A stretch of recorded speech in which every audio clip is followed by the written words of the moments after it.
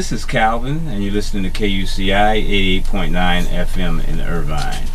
You've accessed the Do You Know show, and we're bringing you social commentary from an African American perspective.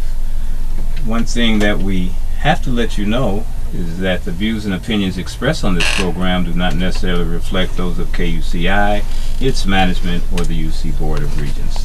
To find out more about this show and others, please log on to kuci.org. Okay, I'm real excited about today's show, you guys. We got two people here that are going to be bringing us some information that you definitely going to want to hear about.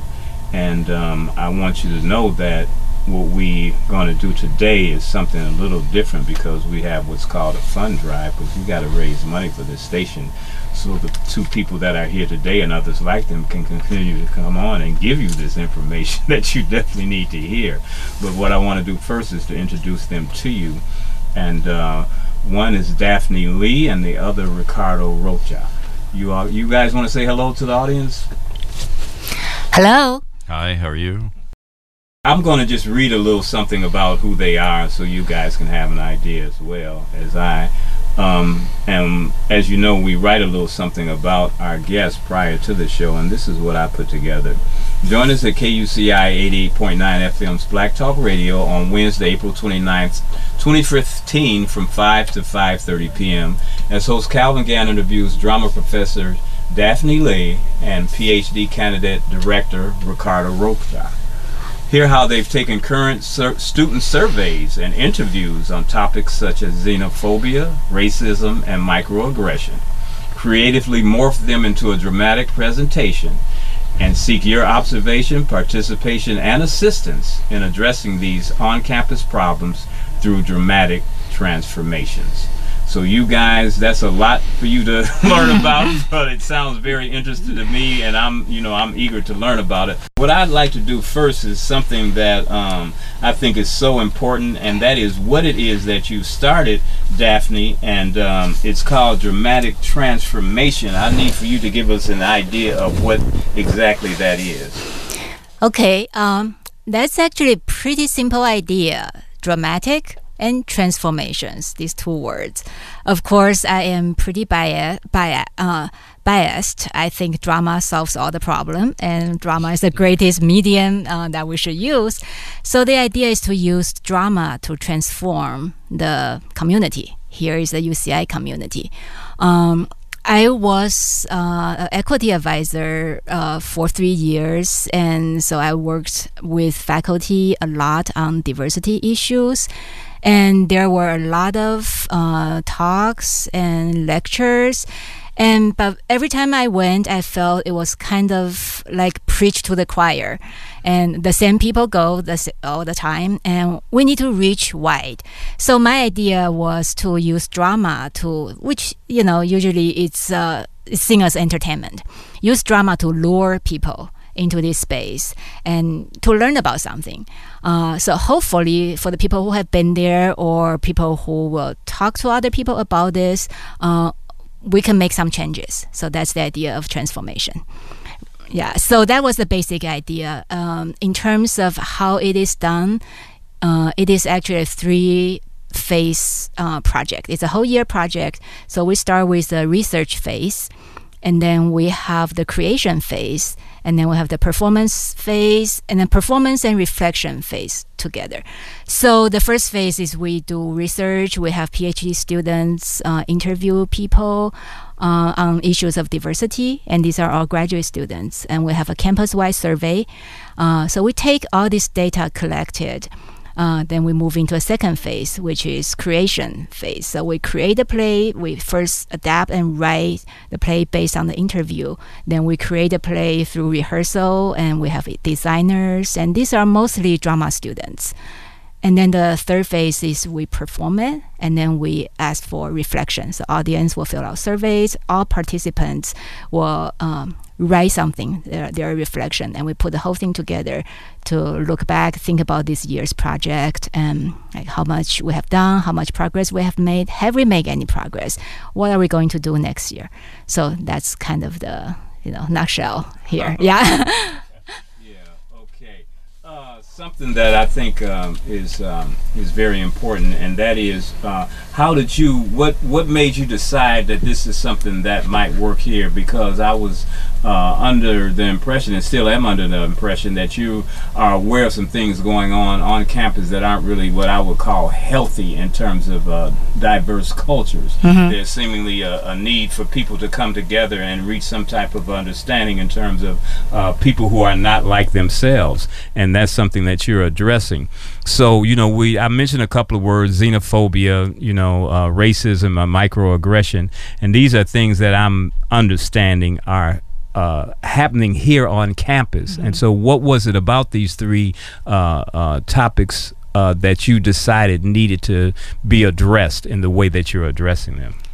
Well, I think to think about the project, the uniqueness about this project is it starts from zero. It doesn't have anything to begin with. Oh, okay. We know people are, we talk to people, we know we're not happy about this, we're not happy about that. But and we interview people, and then to find out stories, what they really want us to know. Okay. Right. So for and then of course this year, for instance, we interviewed about 50 people, and then we could not tell all their stories. Okay. So we had to choose the most compelling ones, and so certain things, dealing with these themes, and there are some other things as well.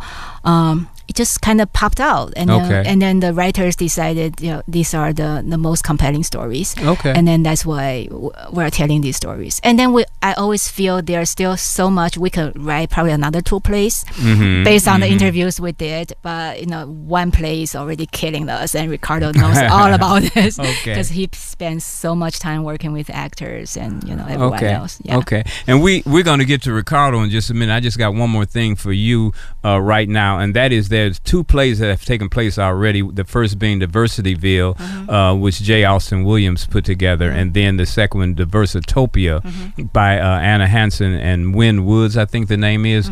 How did those 2 plays, as far as you're concerned, have an impact on the school as a whole? How did they work out for you? Well, I'm not quite sure about the impact. I think, well, from the first year was totally an experiment. I had no idea what it would be. And then, so when I had this idea, I just, ran it through with the Dean of Graduate School and then the Director of the Advanced Program. They both really supported this idea.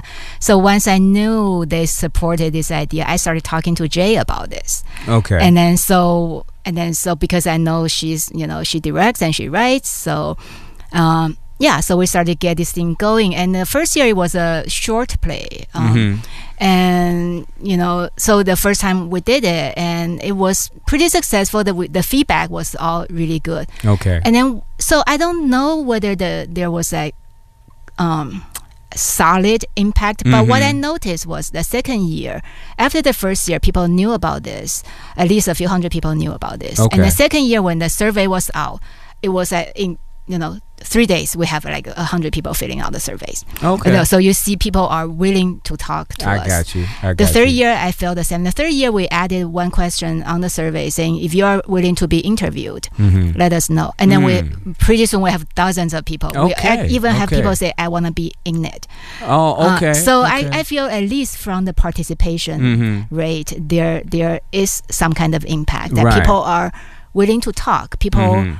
Yeah, there are more stories being collected. People are not afraid to talk about this. Right. That's important, and that's exactly what I was looking for, because the fact of the matter is, a lot of times we do things and we don't see a result or something that we were looking for, you know what I mean? But understand that something had to have happened. If you had 100 people at one time, then it jumps to 1,000 people, and then people want to be in the show. They didn't want to be in the first one, the first place. So that's definitely some progress, which says to me anyway, that at least they're aware of what's going on and they want to participate in it, which I think is so very important, because anything that you do is going to take some years before it reaches a point where you can really have some noticeable results.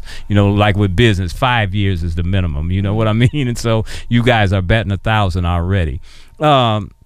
And Ricardo, how did you come to get involved in this? And tell us a little bit about yourself in terms of you coming here to UCI and then getting involved in something of this nature. What is it? How did that happen for you? Well, I've been having flashbacks of my first encounter or passion for theater when I was an undergraduate student at UC Berkeley. I got involved with a group of pre-med students. I was pre-med at that time. Okay. That did it. That's a switch. From doctor to director, huh? Yeah. And I'll tell you why. This group of students, what we did was we would go out and educate the community at large throughout the Bay Area about HIV and AIDS. And this is in 1992. Mm-hmm. And we found that the best way we could engage students, the public, the community in general, was through theater. We started doing scenes to play certain things out regarding the disparity of HIV infection and the rate of the stereotypes that were out of control at that time regarding HIV and AIDS awareness. So we started to realize that theater was really a form to engage the audience and have them really participate and get involved in doing something about this new situation for the entire country or for the entire world at that. And I realized that this was really something that had a great effect on a community's health. Their direct physical health, but also their mental health to a certain extent. Right. And that group still exists to this day. It's called the Multicultural AIDS Peer Theater Program, MAP for short. And so that drove me to change my major to dramatic art and comparative literature because I really wanted to get trained in this art form that I was just discovering when it came to educating and using theater as a form of education. So then, after that, I went to get a master's in it at the University of Wisconsin, and I did a lot of work there with the chancellor at the time of addressing minority communities and the type of education that was very useful for them in order to compete with more privileged communities. So I did some great work there in that regard, and I'm also an actor. I've been an actor, stage actor primarily for about 15 years, and I've been teaching literature and acting all this time. And using literature, using specific plays to engage the community, depending on the support or depending on the needs of the community. Whether that community needed English as a second language, or that community needed more information regarding health, for example, or in this case here at UCI, where that community is interested in tackling this difficult topic of diversity. And how this show in particular is not, I hope, a passive consumption of theater and entertainment, but it actually is a show that engages, that doesn't repair, because I don't think it has repair, but that does engage the audience with these manifestations of xenophobia, racism, or related intolerances and other inequities on campus, was something that was really attractive to me. And that as an actor, as a director, and as a teacher in colleges and high schools for many years, I thought it was really a nice marriage for me to take this material, this research, and adapt it into something that I think is really beneficial on the UCI campus. Now the title, because I had a little French and a little Spanish, but I don't speak either of them. But diversity, to me, it sounds like diversity. Who is that? Am I correct about that, or how does that translate? Sure, it's diversique, which means basically what? What? K is what? Okay, right. That's Spanish, right? It's Spanish. And it's meant to provide this question. It has a question mark on the right-hand side, and it has an exclamation point on the left. Okay. In Spanish, we use the interrogative or the exclamation on both ends of the sentence. But that's the whole point, where it's something that people react to sometimes, very passionately to. Right. This definition of diversity. Uh-huh. It can't be defined, in my opinion. So everybody has their own sort of diversique response. Okay, I got you. Yeah. I got you. Diversity. What? It's You wanted to say something, Daphne? I want to say something about the title, because the first year we had the title Diversityville, which is like a village, like a city of Right. diversity. And then the idea is sort of like you're looking for that. You're looking for the ideal place. And then the second year we have a play called Diversitopia. So Okay. it plays with the idea of utopia. But of course, as we know, utopia is a place you can never be found. Okay, Right. okay. So, and then this year we were trying to, we're struggling with the name diversity. What we kind of thought we had to sort of continue the tradition. I got you. And then we realized actually, this year we have undergrad actors. A lot of people don't even know that word that well. Like diversity, the word diversity, people don't understand the meaning. People don't even see that word so much in their lives. So it's a diverse what? Right, That's kind of I like the got you. idea. And Okay. then also throughout, all these years we really try to interrogate the definition, try to define it, and then as soon as you define it, you realize there's a different definition. So it's always not stable. The definition is not stable. It depends on the context. So we really try to be really critical about that. It's not a really set concept about what diversity is. It's not a quota system. It's not that. It's not institutionalized multiculturalism. Okay. Right. So it really changes depending on the context and situation and all that. Yeah. Okay. You guys, you talked earlier on about involving the students in the piece itself, and by the piece I don't mean the play is especially, but just the movement itself, the diversity movement on campus. Now, in doing so, that means that people are made aware that it exists. And in terms of the play, they are made aware of the fact that there are means of addressing it. And from what I'm hearing from you guys, your major objective is making people aware that diversity does exist on campus, and you have compiled a lot of information in terms of how different people feel about different things that are going on campus, and you've melded them into a play, so to speak, reflecting other people on campus, their ideas and their ways of looking at things. And as a result of having done that, you're going to present it to all of us so that we can see pretty much the barometer of what's happening here on campus. And after that, where do we go? Everybody now is aware that this is what's happening on campus. These are the people that are talking about it. This is the play. You can see it for yourself with your own eyes, what it looks like. And now where do we go? Well, I think the fact that we're all implicated in this subject matter. Okay. I think the fact that the audience needs to participate. I think for me, at least, as an audience member or even directing this, that's where I hope we can go. Ideally, you're going to put a show together that people are talking about afterwards, right? Or engaging it with passionate disagreement, perhaps, or at least touching their lives in some aspect or another, whether they agree with things that happen on stage or disagree. But the fact is that, in even the way the show is played out and staged, it's really, in a sense, forcing the audience to recognize that we are all implicated in this topic of diversity. And like you mentioned earlier, Calvin, not just on the UCI campus, but in this country.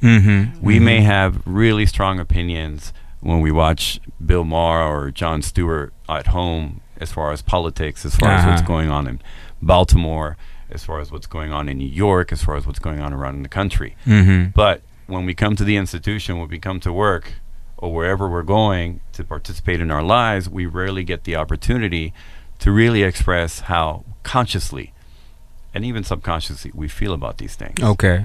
And I think that's where a lot of the tension comes from. In general, and from my experience, teaching in different places.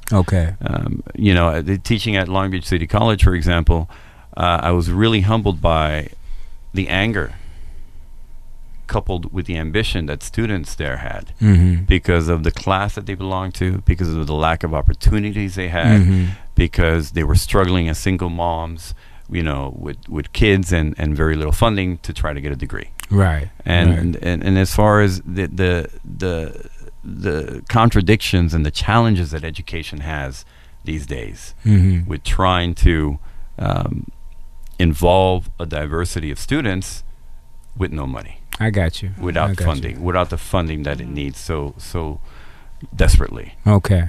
And I think that's a lot of the frustration from my perspective here of what's going on in Baltimore. Okay. I mean, in Baltimore, they're still in the recession. I believe. Absolutely. They're going through some really difficult economic times. Right. Right. And the frustration is completely understood. Absolutely. There's no accountability. Mm-hmm. And that's what I hope we see with this show, even if it's on an individual basis as an audience member watching it, is that we're all implicated, we're all accountable. Okay. Let's discuss, let's communicate. Okay. Let's communicate, even if we disagree. Okay. So I think a couple of things I want people to think about, just metaphorically, at least I think two things from this play. One is the idea of noises, cacophony, right? So we're not presenting a very happy silence. Mm-hmm. Right, because if it's silence, if it's happiness, if the happiness is silence, that's not healthy, right? So we bring out the noises.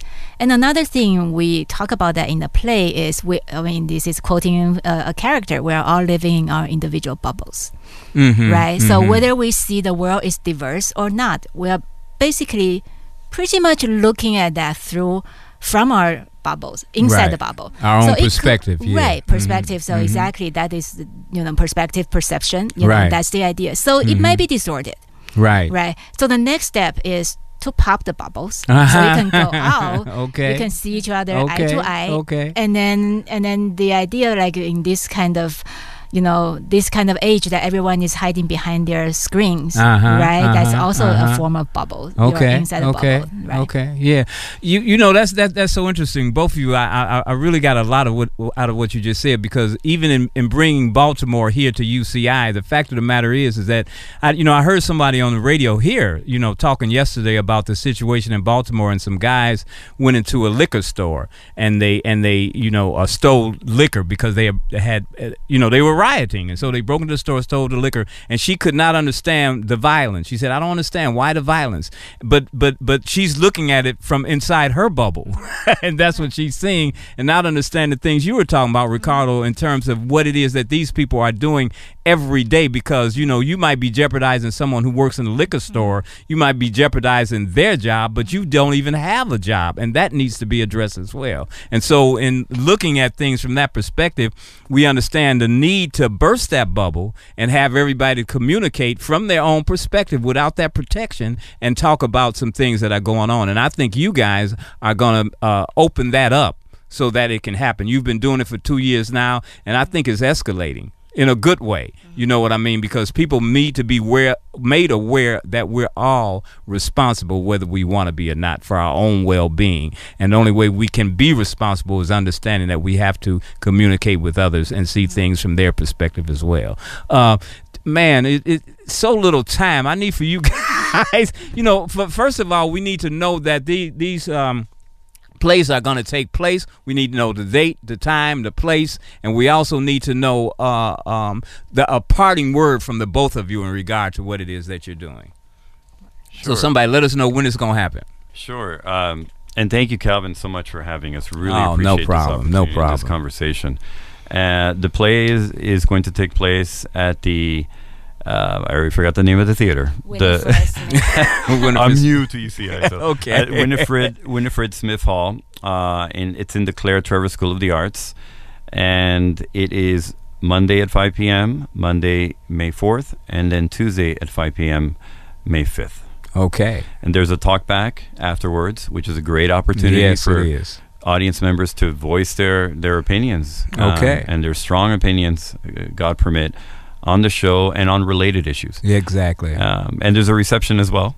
Okay. So we'd love for you guys to participate in the obviously watching the show, the talk back, the reception, and there's a post-show survey, which would be gratefully filled out. And as far as parting words, I just want to mention how we're continuously misinterpreting one another. Okay. Day to day, wherever we work, wherever we play, wherever we go to school. And, I hope this is a small way that in the UCI community we can open up spaces of reinterpretation. Okay. So we can really, look at each other eye to eye, sit down, disagree, agree, yes, and find those things in common that I think, at the risk of defining diversity, I think are really important, is to find those things in common that we care about. Thank you so much, Ricardo. Daphne? Well, I think we need to look at noises and hear noises and think that is part of the progress. Okay. Then we allow these noises come out and try to listen to them.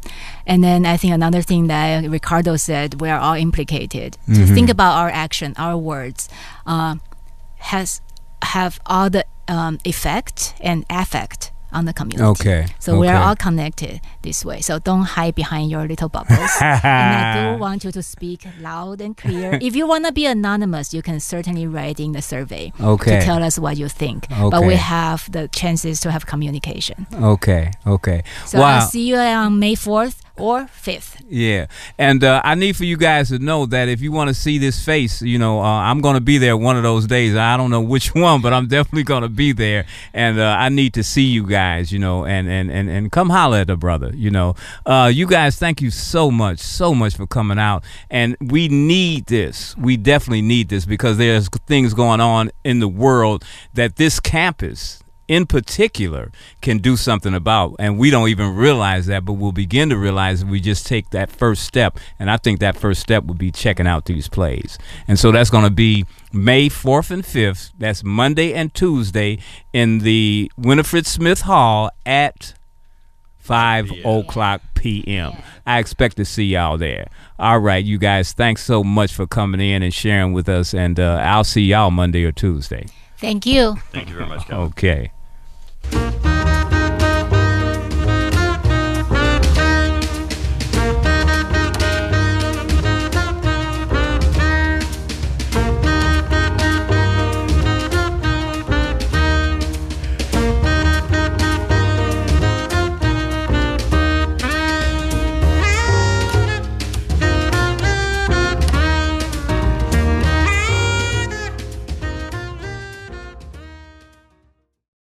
Okay, you guys, this is Calvin, and you're listening to KUCI 88.9 FM in Irvine. You've accessed the Black Talk Radio Show, and we're bringing you social commentary from an African-American perspective. One thing I must let you know, though, is that the views and opinions expressed on this program do not necessarily reflect those of KUCI, its management, or the UC Board of Regents. To find out more about this show and others, please log on to kuci.org. How you guys doing? I hope you got an opportunity to listen to the first half of the show.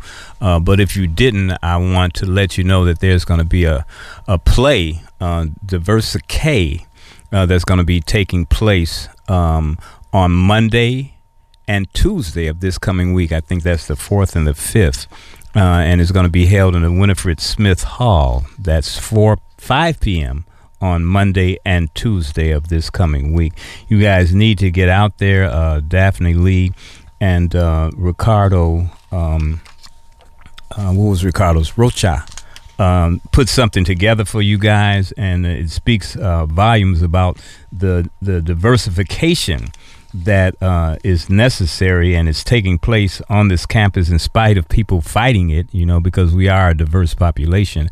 And there's some things that need to be addressed and things that need to be looked at by everyone. And so I encourage you to come out and check out this play and bring something with you in terms of thoughts and ideas about what we can do to address the situation on campus. So you guys come on out again. That's May 4th and 5th at 5 o'clock p.m.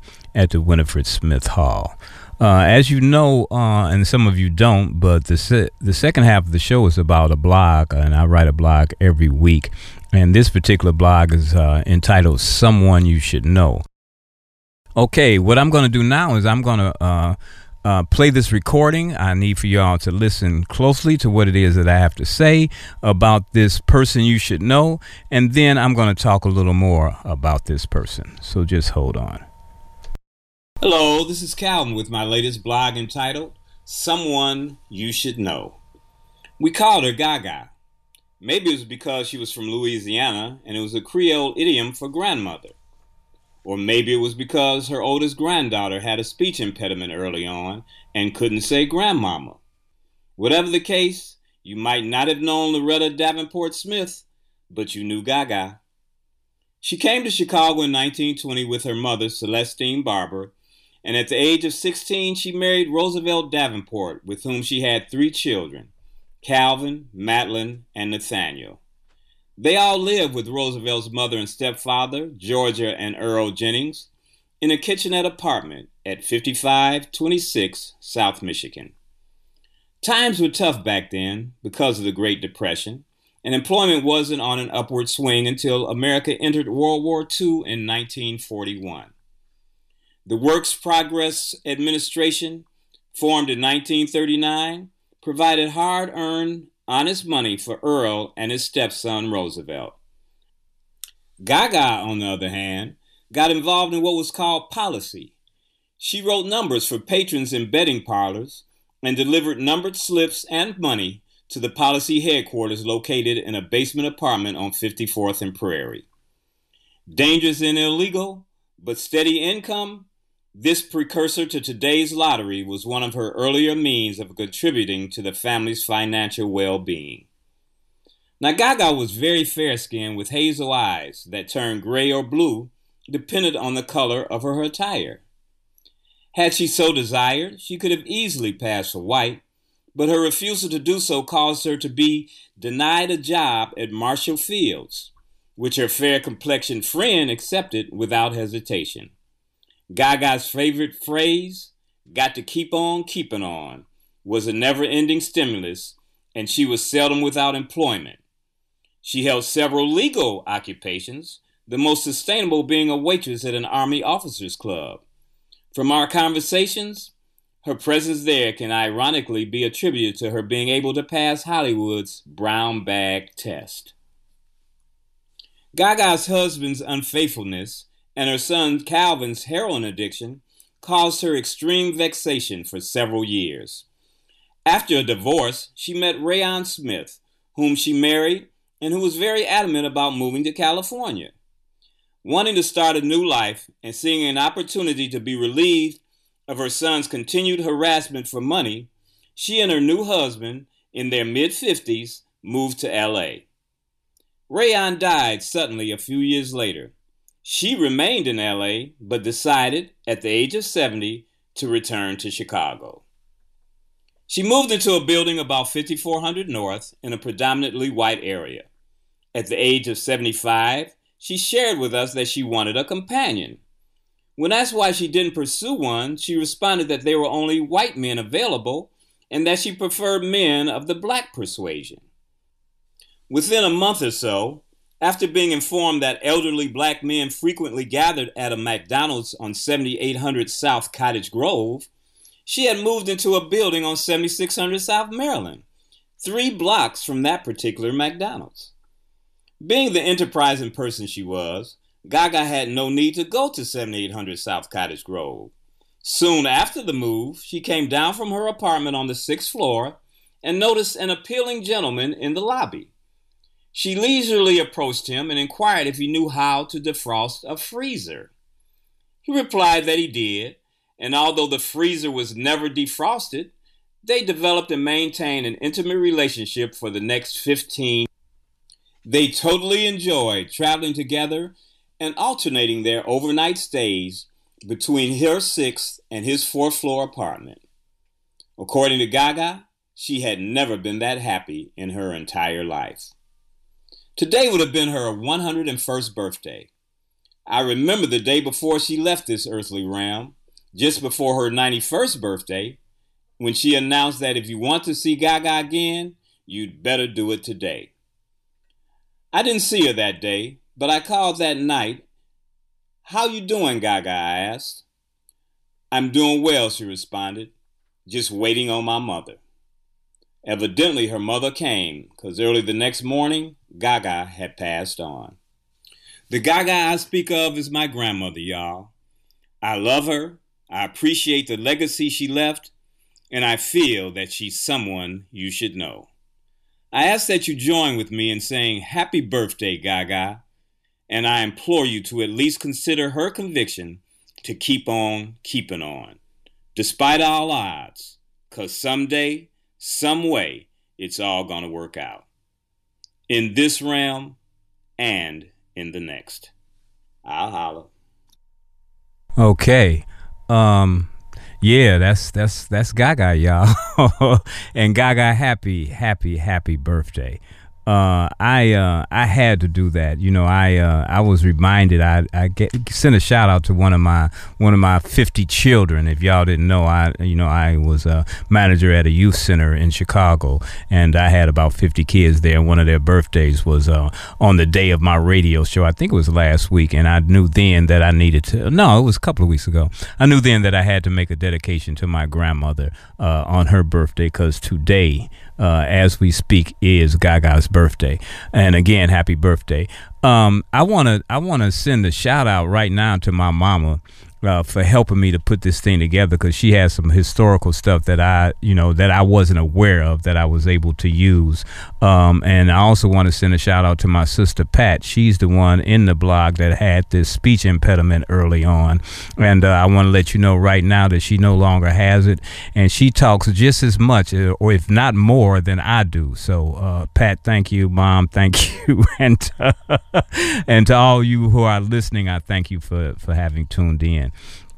I think it's so important that we understand that the things that are going on in this world are not new. You know, all the problems that we're having, all the way up to the situation in Baltimore, you know, that we are in such an uproar about, is not something new, because there were a lot of riots back then when Gaga was here in Chicago. A lot of things went on that were not pretty from the time she came here from Louisiana until the time she left. But her contention was that, I'm not going to stop doing what I do.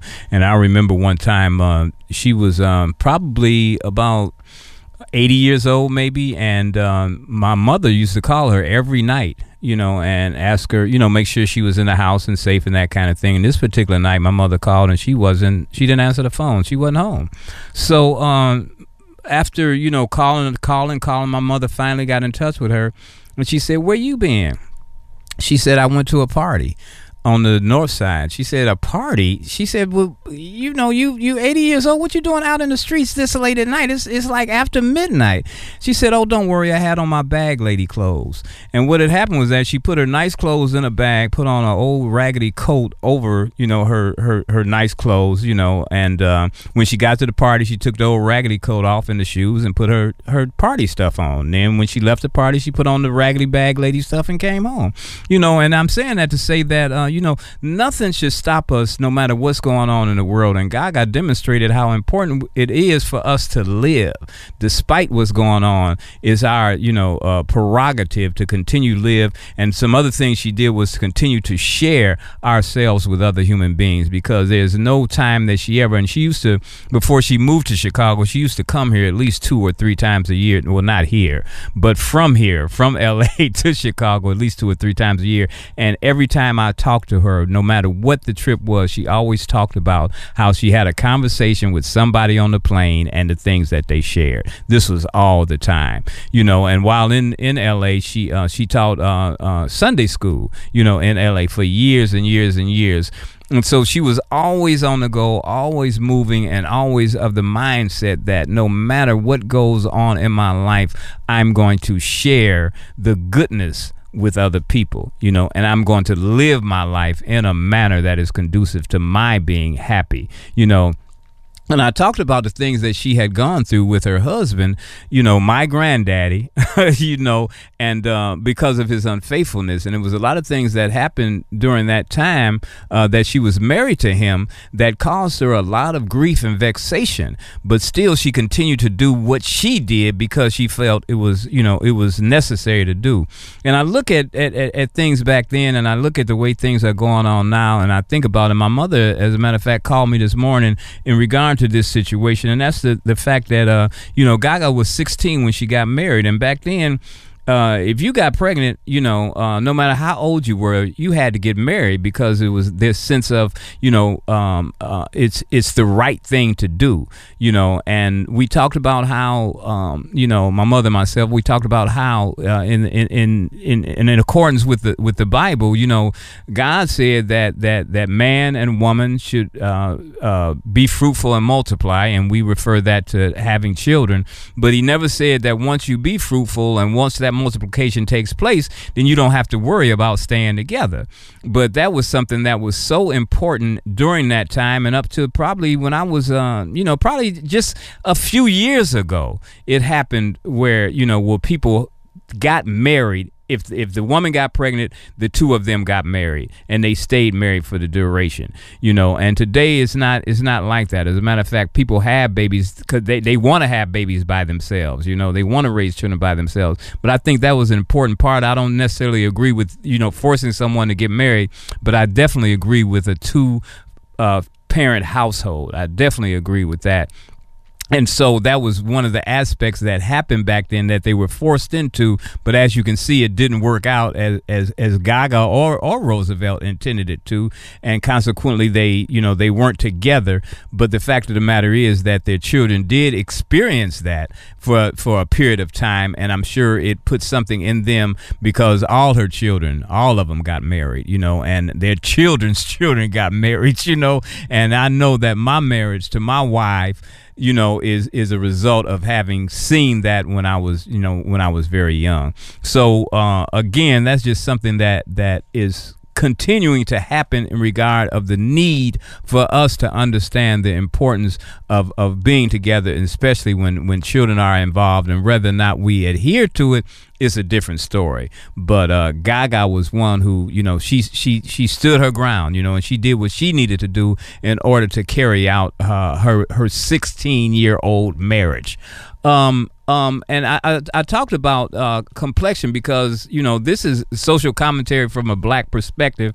And the thing is that color is still something that's so very important. And I don't know all my listeners if you're aware of this, but there's racism within the black culture. We have skin color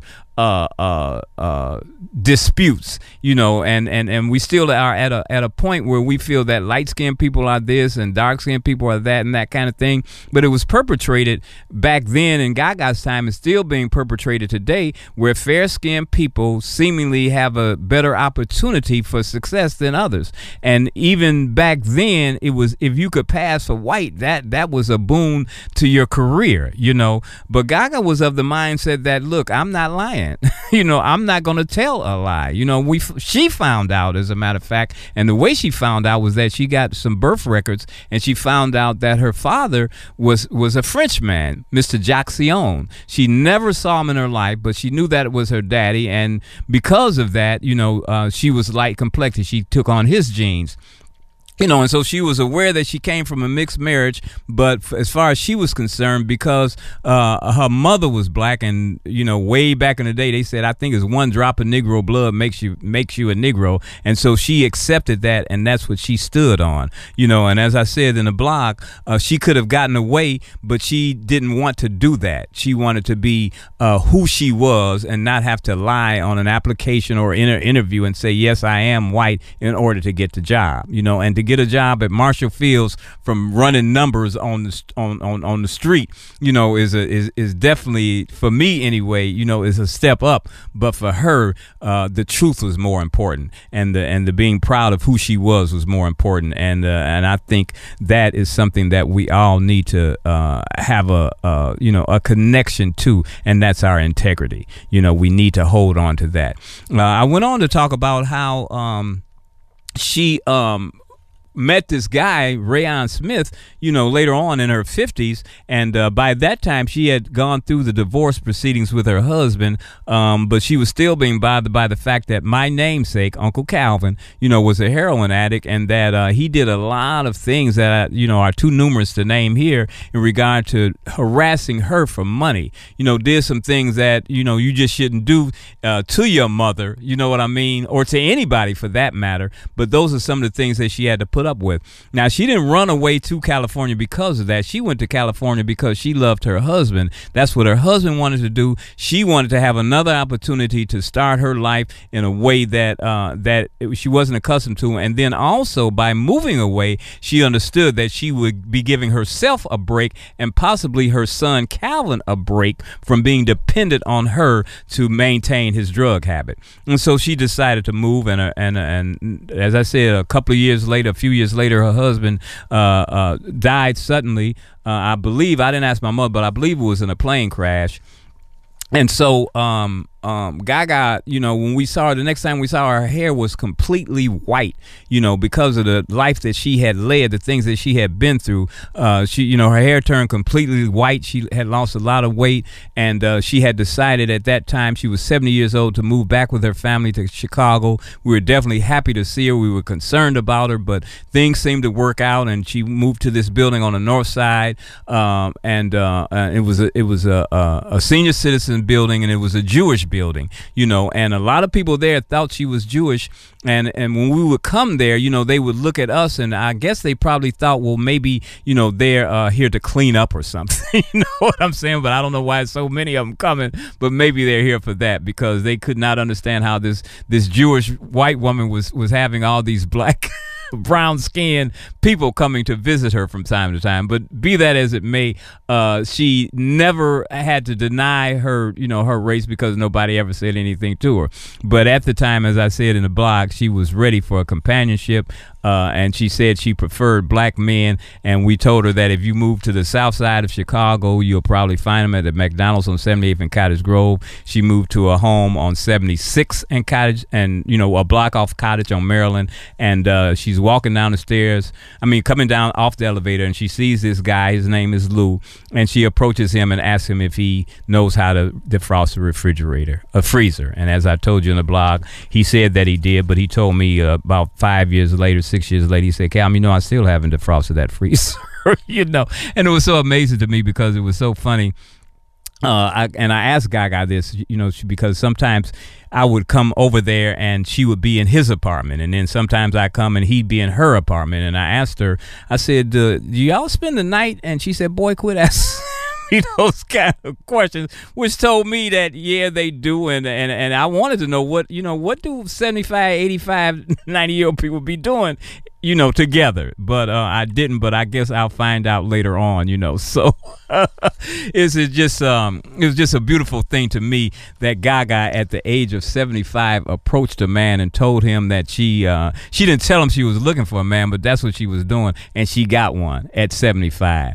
And as I said, she lived to be 90 years old. They had a really, really good time. I can see them now, and it's just an amazing thing, and it speaks volumes to the thing that I started off with, and that being that, no matter what's going on today, it's not new. It's been happening for years, and Gaga, attested to the fact that we can still be okay in spite of what's going on around us. And I think that's the main impetus of this particular blog, is that everything is going to work out. I so appreciate you guys listening to me, and I want to say one more time that we're doing this fund drive, and you guys need to definitely call in. You definitely need to call in, because I want this station to be here. I'm sure you want this station to be here, because you're going to hear some things on this station that you're not going to hear anywhere else. And that's our purpose for being here, to bring you things that you ain't going to be brought unless we bring it to you. So I need for you guys to call 949-824-KUCI. That's 949-824-5824. And you can make as little as a $35 donation, $50, $100, $200. You can make $1,000 donation. And that would be nice if one of my listeners made $1,000 donation. If you can't do that, make a little less, but make something. You know, call Shantae right now. She's waiting at the phone for you guys, and she needs to hear from you, and we need to hear from you so that we can keep this thing going. Again, you know, I just so appreciate you guys. I thank you for coming out, and I want you to stay tuned, because my guy Israel Medina is coming up. He's going to be here from 6 to 8 p.m., and he's going to be bringing you Galactic Soup, which is about some music, some literature, some film, some video games, and most importantly, it's about some mayhem. So y'all stay tuned for Israel Medina from 6 to 8 p.m. Make that phone call, y'all. Make that phone call right now before Israel comes on, you know, and I'm going to cut this off right now. So in these minutes between that time, I need for you to call 949-824-5824 and talk to Shantae about that donation. Thank you guys for coming out. Thank you for listening. And as always, in parting, I'll holler.